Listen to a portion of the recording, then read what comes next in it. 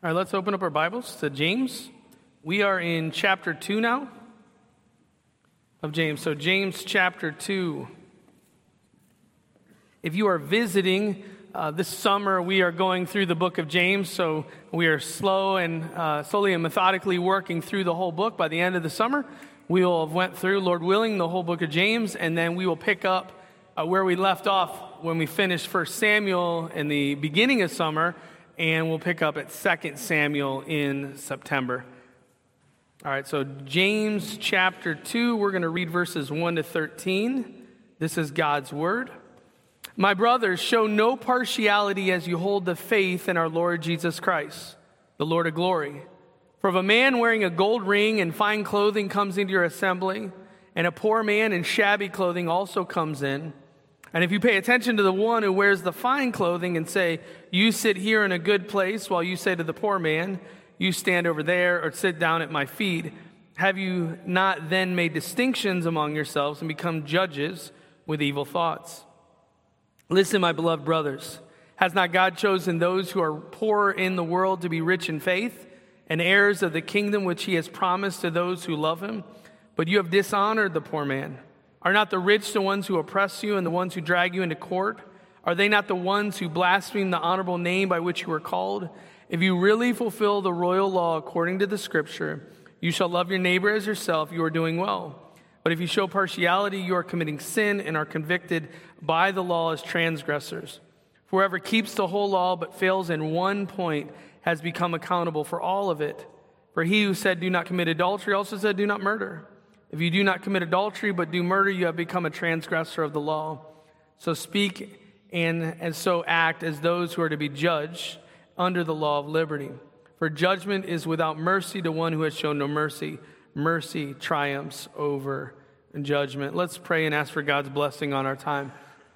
Father, as we open up the pages of Scripture and as we even look at this subject matter of favoritism and partiality, we pray, God, that you would bring conviction, that you would open up our eyes to understanding of where we miss the mark on this matter. Help us to be a people who are known for the mercy that we show. We ask this in Jesus' name. Amen. All right, are people treated differently based upon appearance? Does someone, how they're dressed, how attractive they are, whatever the case may be, does that make a difference in how others deal with people?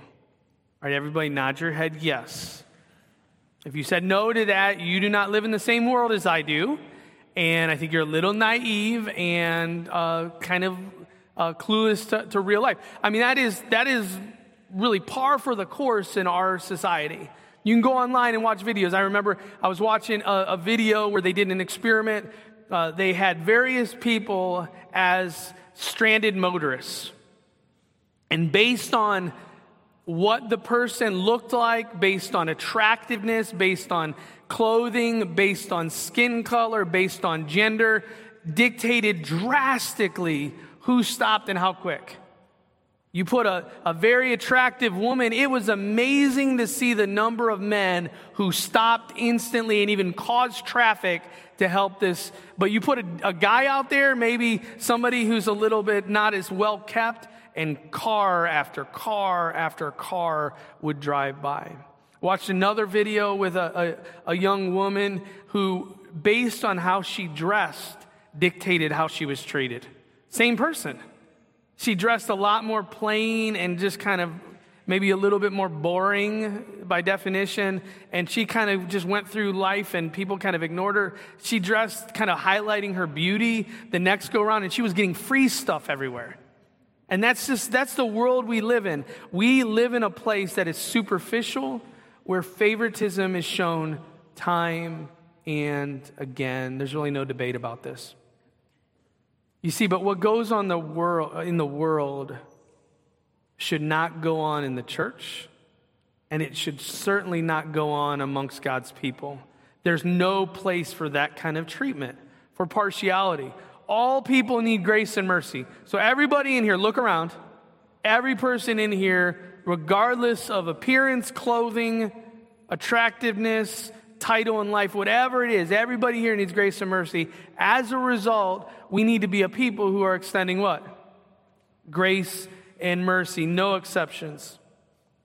The church is to be the place where the gospel is constantly on display. It's to be a haven of hope for the overlooked, the outcast, the downtrodden. The church is the place. It is the island for misfit toys.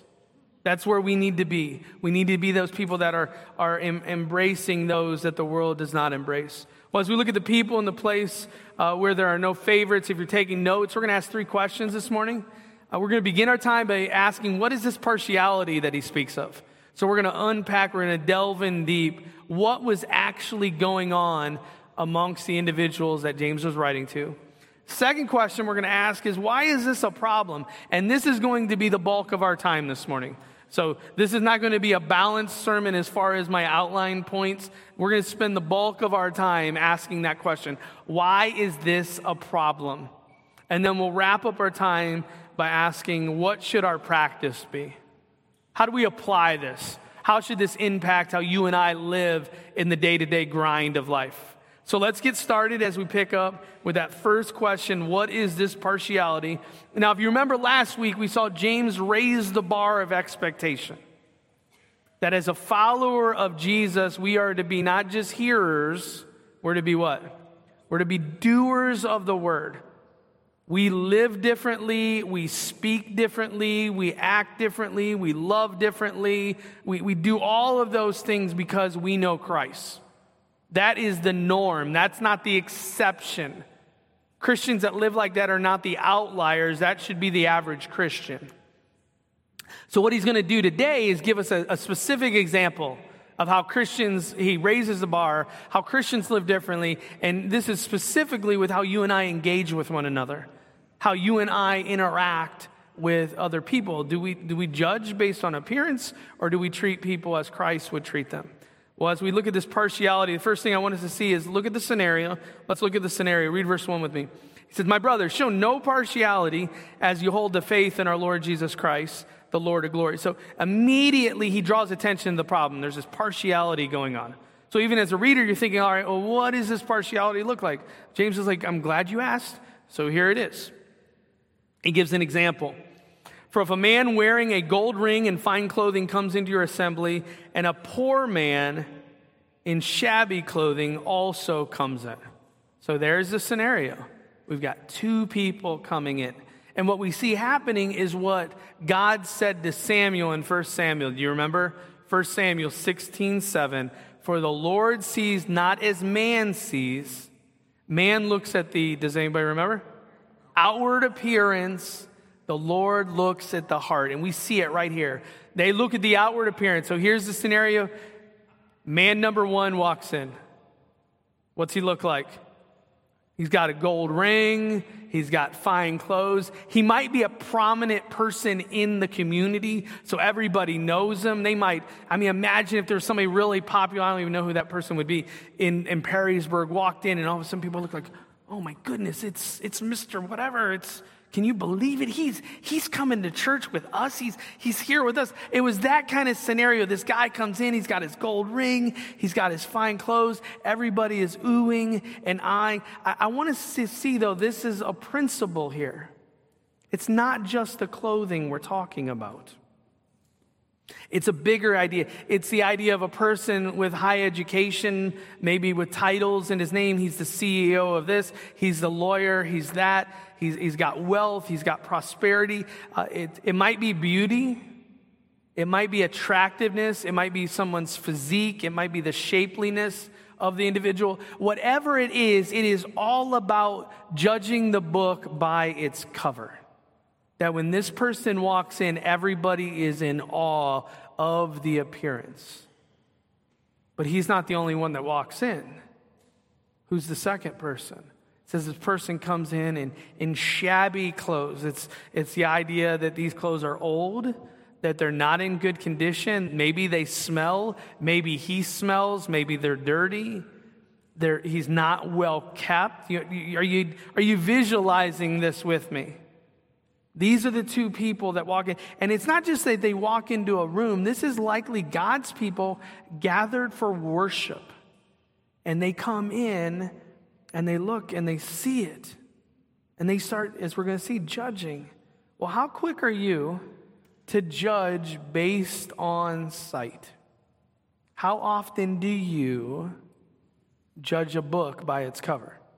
Because I think we all have tendencies there. You walk down the road, you walk down the hall, you see a stranger.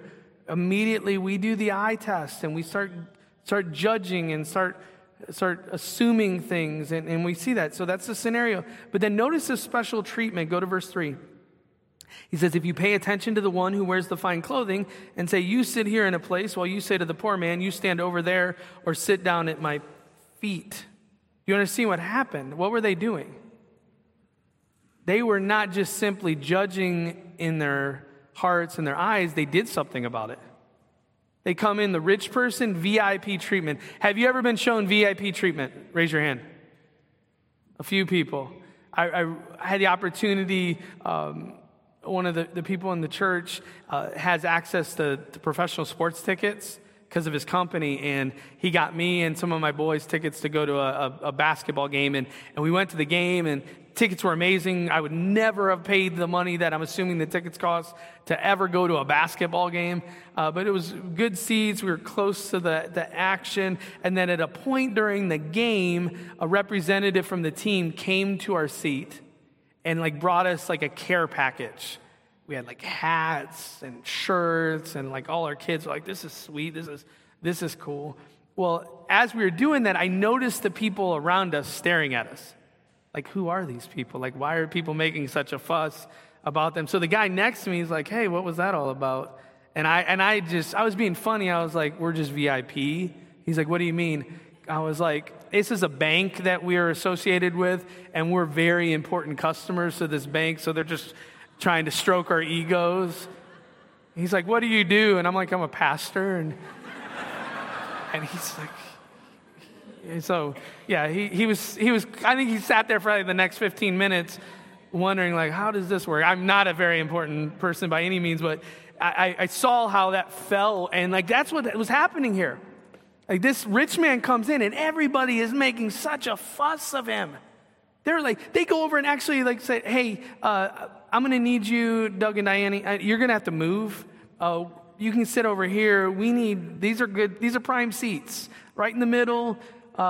You get to sit here. So they made that fuss, this special treatment. But then it's not just that they were giving him VIP treatment. They were giving dishonoring treatment to the poor man. They came to him and they said, hey, yeah, you can stand in the back. Or actually, that back space is kind of coveted. You know what you can do? You can kind of sit over here. There's this spot near my feet. You can sit here. Do you understand where they're getting at? It's that implied feeling of, why are you here? Why are you still here? You're not welcome. Why don't you go and make it better for everybody else? Leviticus 19:15 warned about this kind of treatment between the rich and the poor. You should not be partial to the poor or defer to the great. And that was what was happening. They were treating the poor horribly while deferring to the great. And this was happening in the church and worship. Do you show special treatment based on appearance like this? I notice I do. I caught myself this week as I'm preparing this sermon. I'm like, wow, man, I treat people differently based on what I see. And that shouldn't be the case. So that's the partiality, the scenario, the special treatment that ensued. But then the question, like I said, we're going to spend a lot more time on this. Why is this such a big deal? Why is this a problem? I mean, think about it. First century church, all these other issues, is showing special treatment to a rich person. I mean, is it really that big of a deal? James, are you making much to do about nothing? Come on. There's more important matters to press on. You're really going to devote 13 verses in the Bible to this subject matter? It's that big of a deal. Well, why is it a big deal? First of all, because it is sin. Read verse 4 with me. He says, have you not then made distinctions among yourselves and become judges with evil thoughts? You see what's really happening? He's judging. He's judging the poor with evil thoughts. He is reading the book by its cover. He is using the eye test to discern things about these individuals that you know nothing about.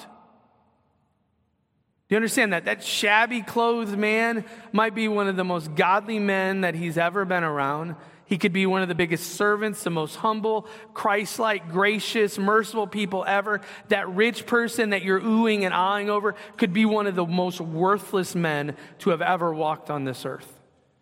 And yet, based on appearance, we're esteeming the outward appearance guy while dishonoring the other. That's what's going on. It's judging. Have you ever judged? I've had the opportunity to judge some of the school events, and they do like a speech meet and this great shake, which is also kind of speech related. And I mean, you're sitting there, and it's difficult to judge because you're evaluating like high school kids and junior high kids on things. So you don't want to be too critical. Some of the parents, I think, enjoy it. They're like, I've been waiting all day to judge people. I'm not like that, so I tend to sway with a little bit higher scores, like everybody's doing great. But I can't hand in the same score sheet for 35 kids. So to try to balance that too. But at the end of the day, they're entering a contest. I'm called to be a judge. That's great. Well, here's the deal. You and I, we are not called to be judges. God did not say, hey, you know what I'd really like for you to do for me, please? You know, in lieu of me being there, I'm going to have you act as my ambassador of judging. So what I want you to do is when you see people, I want you to judge them just based on their appearance. And then tell me what you think and feel. No, that's not the case. That's not what he wants from us. Notice that they're evil thoughts. It's wickedness at the root. That you would look at somebody and decide they shouldn't be there simply because of how they appear. Or are you guilty of judging others in your heart? Are you starting to see the problem here? This is a big deal. That's why there's 13 verses in the Bible devoted to this. Because we're really, and I use the term, and you can put it in quotes, we're really good at this. But it's not good that we're good at it. We're judging. Are you guilty of this? But not only do we see what's really happening, he calls it what it is. It is sin. Read verse 9 with me. But if you show partiality, you are committing sin. Wow, James. That escalated fast. That's some name calling there, right? I mean, is this a big deal? You saw him. That gold ring was sweet. And he had Armani, and he has a nice looking outfit. Like, what's the big deal? And he says, no, by doing that, guess what you just did? You sinned. You transgressed God's divine law. 1 Timothy 5:20, Paul tells Timothy, for those who persist in sin, rebuke them in the presence of all. Matthew 18:15, if your brother sins against you, go and tell him his fault. And that's what James does here. He keeps it real. He calls it sin for what it is. It's sin. And I think we've missed that in our culture. We've missed that in our society, that we are afraid to death to call sin, sin. Do you understand that? We call perversions lifestyles. We call murder choices. That's what we do. Heaven forbid we ever call anything sin because we're so afraid of perception. We're so afraid of what others might think. And friends, we're doing nobody a service by doing that. People need to hear that sin is sin. And in this particular instance, when you show favoritism, you are sinning. It's like you murdered somebody. It's like you committed adultery. It's like you made a graven image. In God's eyes, he sees it and he labels it as what it is. It is sin. This is unacceptable. It's against God. It's against his commands. It's against his design. He opposes it. We need to stop explaining away our sin. We love to have these acceptable sins in our lives that we turn a blind eye to. Well, it's not a big deal. Oh, it is a big deal. Well, do you call sin out? Do you explain sin away? Because not only is it a sin, it's silly. Read verse 5 with me. It is ridiculous. Listen to what he says. Listen, my beloved brothers, has not God chosen those who are poor in the world to be rich in faith and heirs of the kingdom, which he has promised to those who love him?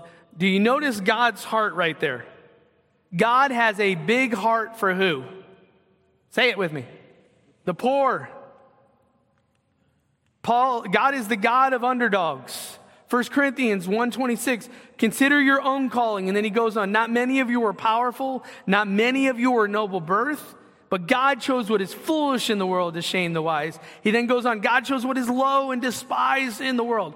Not saying that God loves poor people more than everybody else, but he definitely, and there's a pattern in Scripture, he definitely has a special heart for the poor. Remember, he didn't pick the rich for his initial disciples. He came to preach to the poor. Luke 4:18, the Spirit of the Lord is upon me because he has appointed me to proclaim good news to the poor. Jesus himself, he comes. What does it say? Though he was rich, yet he became poor. Matthew 8:2, the Son of Man has no place to lay his head. We should have a heart for the poor, that they should be special to us because they're special to him. That's why mercy ministries should flow from churches, because they flow from God. I mean, you and I, we do this. If we know somebody who knows somebody, like one of our friends, we tend to treat them better, do we not? If somebody name drops and says, hey, when we went to the doctor with my son with x-rays, we went to the place. I know one of their main surgeons there. And I name drop because he's my friend. And I knew knowing him was going to get us our best treatment. It's just natural. And I think when we see the poor, what they can name drop is Yahweh. They can name drop God. And we should have a heart for that. And there's not even, I don't want to digress right now, it's not even to mention what the Bible says about the rich when it comes to faith. That it's almost impossible. Now, what's impossible with man is possible with God. But the rich, it's a stumbling block to faith. That it's really amazing and remarkable when we see rich people that know Christ, because it's so easy for them to be independent of the Lord. Well, do you have a heart for the poor? Do you have a heart for the downtrodden? Because not only do we see God's heart, notice their hurt. Go to verse 6 with me. He says, but you have dishonored the poor man. Are not the rich ones the one who oppress you and the ones who drag you into your court? Are they not the ones who blaspheme the honorable name by which you are called? Now, I need to stress this. Not all rich people were like this, okay? Not all rich people are bad. Not all poor people are good. You understand? So let's get that out there. That's not what he's saying, but he's saying the pattern that these Christians were used to is that the people who are wealthy and prominent, they were the ones that were taking advantage of the church and of the people. And it doesn't make sense. It's silly. It's ridiculous. Imagine somebody breaks into your house, and as they're getting away, you run them down and you say, wait, and then you hand them another prized possession. Like, you missed this. This was in that one drawer that you ransacked through. If you would have looked a little better, it was there. Here you go. And then you ask, like, hey, can I have your address? Because I would like to send you a thank you after you get, settled with my stuff, or you pawn it off. I just really want to give you some gratitude for all you've done. I mean, that sounds ridiculous, right?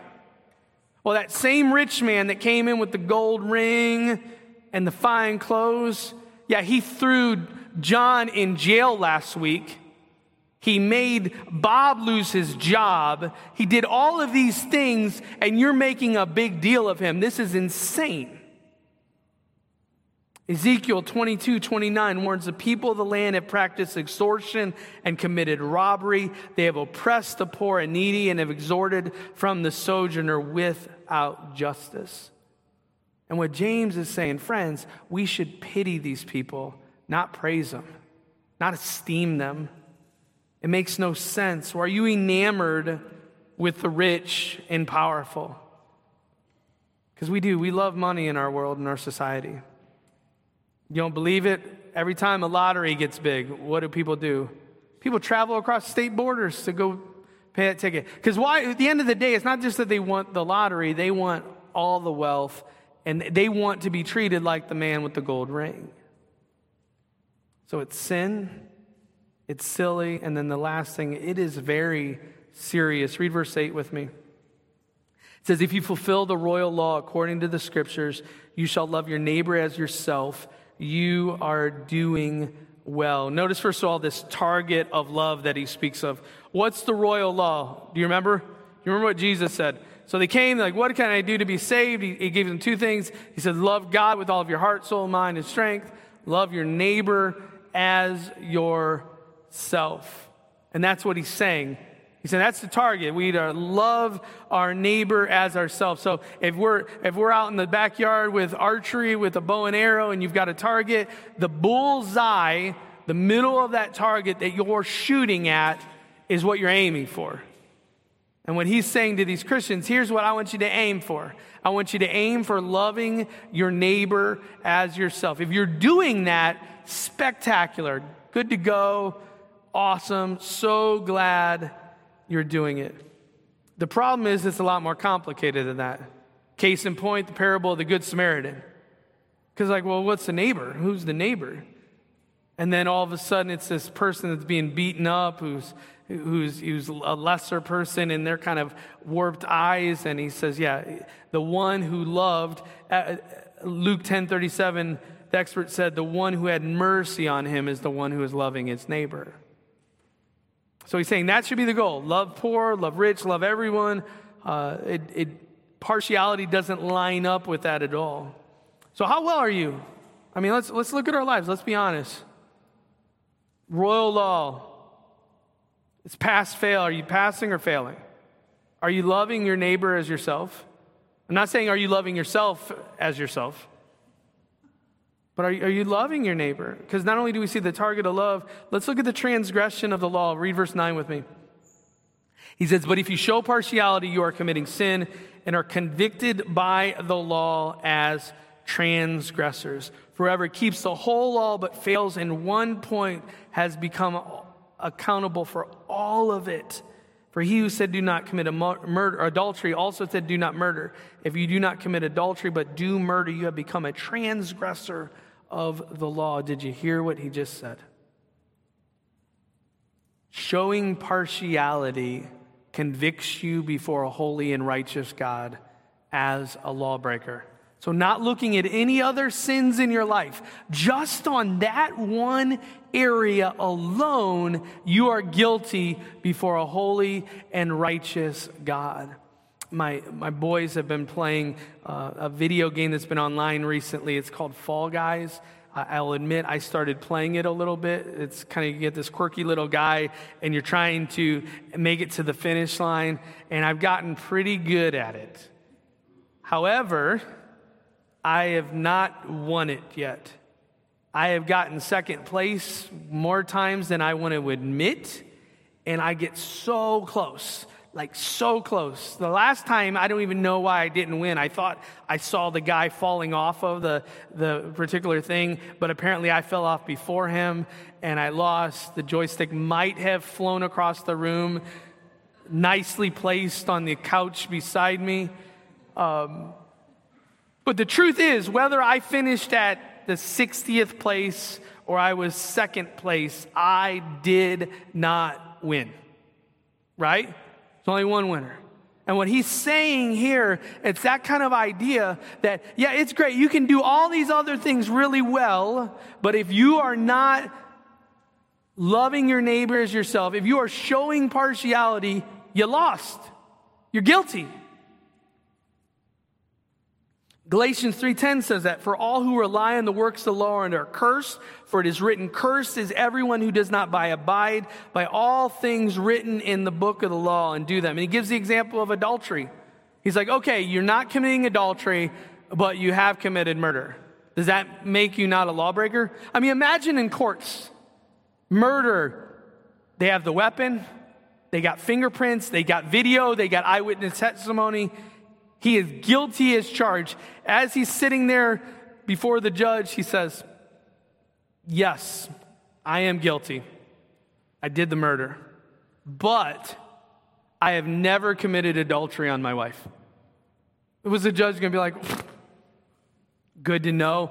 Bailiff, please release him. No, it's like, yeah, that doesn't matter. You're still going to jail. You're guilty. And that's what he's saying here. And that's why this is such a big deal.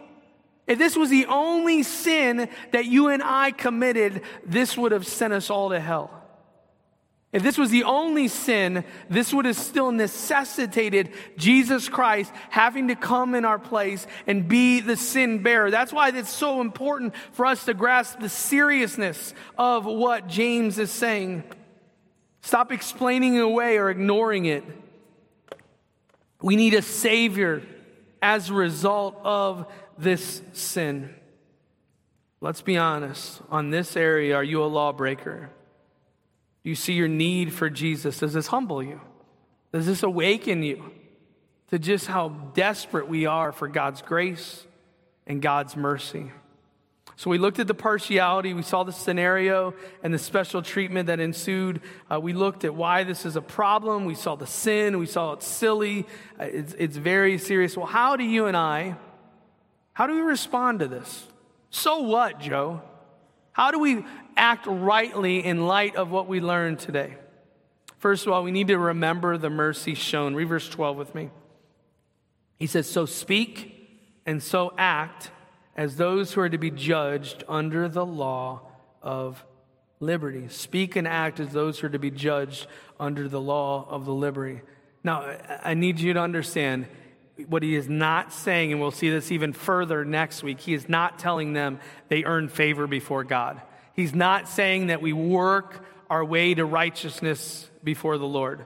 No, what he's talking about, those that are being judged under the law of liberty, the law of freedom, is those who have been saved and redeemed by who? By Jesus.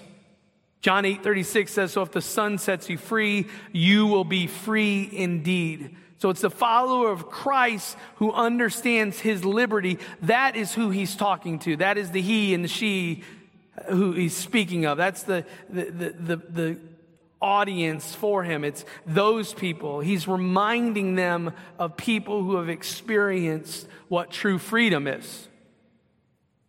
If a person has been rescued as a prisoner of war, and they get rescued, especially those first couple weeks being back from that, besides recovering physically, there is that part of them that they want to take it all in.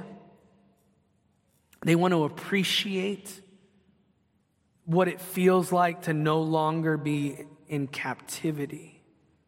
And what he's saying is, man, as a Christian, as a follower of Christ, you and I take it in. We have this liberty. We have this freedom in Christ. We realize that we were lowly people, right? You and I, spiritually speaking, we were in shabby clothes. We were in filthy, dirty clothes when Christ came along and rescued and redeemed us. You and I were not desirable. Do you understand that? In and of ourselves. When God came along to save us, it wasn't as if, man, I cannot believe I have the opportunity to save this person. We were a mess. We were dead in our transgressions and sins when he came along and rescued and redeemed us. We were the outcasts. Well, have you forgotten that? Do you have a revisionist view of your history? I think a lot of us look back in the past and think, you know what? I wasn't that bad. I definitely wasn't as bad as him. I wasn't as bad as her. You know what? I was like so close, and what God did is he kind of just pushed me a little bit over the edge. He gave me just enough of a help to get me right before God. Friends, that is so far from truth. That is so far from reality. You were dead in the grave when he came and made you alive in Christ. And we need to remember that. It's crucial that we remember the mercy shown. Why? Because we need to show mercy.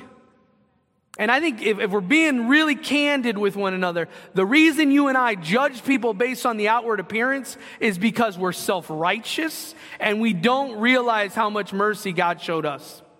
End of the day. That's it. It's that simple. We can judge so easily because we're arrogant, we're conceited, we think we're so much better than other people. We look better, we act better, we dress better, we think better. So it's so easy for us to sit in that chair as the judge, as the person with evil thoughts. And friends, that should not be the case.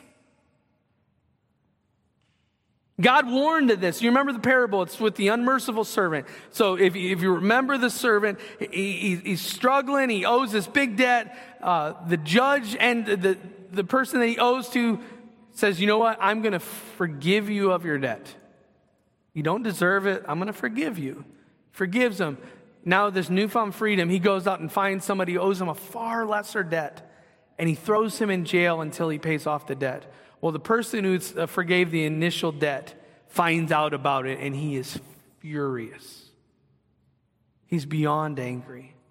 In Matthew 18:33, it says, "You wicked servant, I forgave you all of the debt because you pleaded with me. And should not you have had mercy on your fellow servant as I had mercy on you?" That's why he says in verse 13, "For judgment is without mercy to those who have shown no mercy." It's like, fine, you don't want to show mercy to others, I will not show mercy to you. But if you show mercy to others, guess what happens? Mercy triumphs over judgment. Our hope on that day when we stand before God is going to be mercy. Not getting what we deserve and getting what we don't deserve in Christ. We don't fear judgment because of God's mercy. And what he is telling you and I is, as a result, we pay it forward. We show mercy to other people. Or are you showing mercy to the lowly and despised? Because that should be the eye-opener. If you're not, you've got a forgetful memory. You're forgetting what God did to you, God did in you. You're forgetting where you were. That's the problem. The next time, because it's going to happen probably today, you're going to be out and about. 4th of July, you're going to be at the fireworks somewhere. And inevitably, because I've been to enough fireworks, you're going to be looking around in the public, and there's going to be some people who are dressed just plain weird and ridiculous. There's going to be people wearing outfits that are just not flattering. And what we're going to do, because this is what we like to do, is we judge, we make fun, we laugh, we giggle, we look at like, oh my goodness, can you see that person? Like, what are they doing? Stop it. God showed you mercy. You were the one that stood out at the fireworks when God came along and saved and redeemed you. Understand that. I came across this story. I don't know how authentic this story is, but I think it's a great illustration of what we're talking about. There was a man, his name was Alexander. He owned several high-end restaurants. He was up in his years, and he was diagnosed with a terminal illness. So he was going to be dying in the next few months.